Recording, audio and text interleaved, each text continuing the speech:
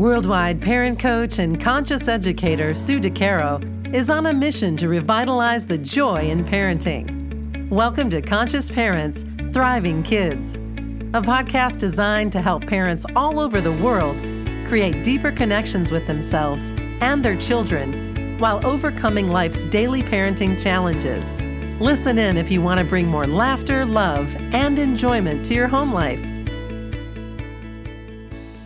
Welcome to Conscious Parents, Thriving Kids, a place for all things parenting. I am your host, Sue DeCaro. In many of my conversations with parents, we talk about listening in, the little voice inside of us that tells us what we might believe, our value system, and the inner wisdom that we all have deep within us. Often I wonder, how can we teach our children to listen to their wisdom, their desires, their thoughts, and their beliefs if we aren't all doing this ourselves and modeling this ourselves? There are so many opportunities that arise on a daily basis to tune in to our inner world, our inner landscape, our beliefs, rather than look on the outside for validation. I recently had to make a decision that I knew would impact a few people in my life in a positive way and some in a negative way. This decision-making is an example of the fact that we cannot please everyone in our lives. Many times we're looking to please those that are on the outside, our outer world, not our inside world, ourselves. We must look at making decisions that are right for us from that internal, truthful place. As we do that, we must also be confident in moving forward with those decisions. This confidence shows up in the energy that we hold when we move forward in our decision and share our decisions with others. For example, perhaps you've made the decision to limit or turn off technology in your home for the summer months, for you and for your children. As you present this decision, of course, your kids will probably not be happy. Again, we're never going to please everyone, but making decisions is not about that. It is making a choice, what is proper in terms of your own values for your family. It's not about what's going on outside of your family life, but truly what's going on inside the four walls where your family resides. So making this decision can really be difficult. It's about coming from an internal place to decide what feels right for you and your family, and then creating boundaries from that place. When we present this to our family, our energy, our confidence, and our commitment need to be strong and unwavering.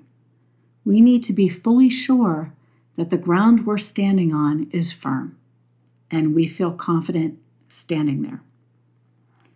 It is okay for our children to still be disappointed or upset, but the outcome will absolutely be better if they aren't feeding off of the uncertainty of our decision, the energy that we might be putting out that says, I'm not 100% confident. Kids are like sponges. They can pick up on that energy in the room. So we must commit to our decisions both internally and then externally, no matter what they are. This is very important in our lives. Somewhere along the way, when many of us were kids, our voices were not heard, or perhaps they were shut down in some way. What this left many adults with is the lack of belief in their ability to make a decision and to stand up tall with confidence and positivity. So instead, many of us look for validation externally, perhaps sharing the decisions with friends, family, coworkers, to get an idea of what everybody else thinks is the right direction for us to go. Now we can survey millions of people and get all different answers. And does that really serve our heart space where we believe we need to make this decision for the best interest of our family? Probably not. At this point, how do we even know which opinion suits us when we are so far away from ourselves in this decision? Our voice is no longer heard because we're looking outside to hear what everyone else thinks and believes. How does anyone else ever know what's right for us? As the models for our children, isn't it time we venture back to our own voices, hearing ourselves and validating our own opinions and desires? One of the biggest steps in doing this is to sit with a situation. Start small. Sit with a situation that you need to make a decision about. Allow it to flow through you and listen to what you're hearing from your inside voice. What beliefs are coming up? What is your inner heart, inner soul saying to you? Perhaps write that down so you can sit with it and process it. Whatever comes up, listen very closely. This is all about you. We all have the wisdom within us, but if we don't stop and listen, if we don't give ourselves the opportunity, we don't hear it. It just passes us by. As you listen, remind yourself that there is no right or wrong choice. There is simply just a choice. There is no good or bad in your choice. It is truly what feels right for you in this moment. In the end, it might serve you or it might not. But at the time of the decision, you chose what feels like the best option for you. The more we listen and allow ourselves to follow that inner voice, that inner guide, the more we are training ourselves to tune in, not tune out. The littlest decision can offer the best practices in this exercise of introspection. The world outside is a very noisy one. That's the world we need to tune out in order to tune into our inner wisdom, our inner thoughts, and our beliefs. When you start small, you give yourself a chance to practice this and integrate it into your daily lives.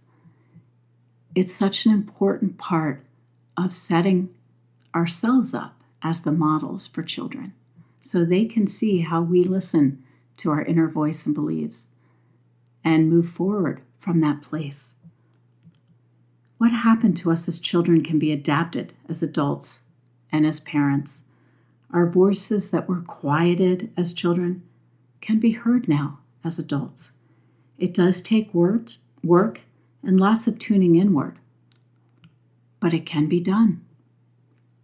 Don't we want to model this for our children? Don't we want our children today to grow up listening and believing in their own voice?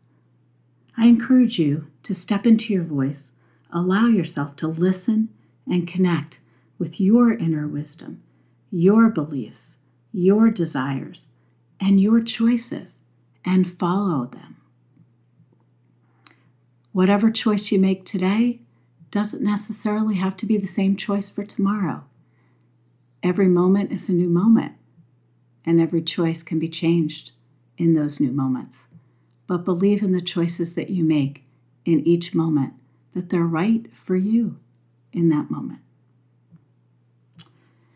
If you could use any help as you move forward in trying to connect with your own voice, please feel free to reach out. I'm happy to help. Again, connecting to our inner wisdom, our desires, our thoughts, and beliefs is one of the most essential parts in our parenting practice. So thank you so much for joining me. And remember, every moment is a new moment for conscious connections. Thanks for listening to Conscious Parents, Thriving Kids.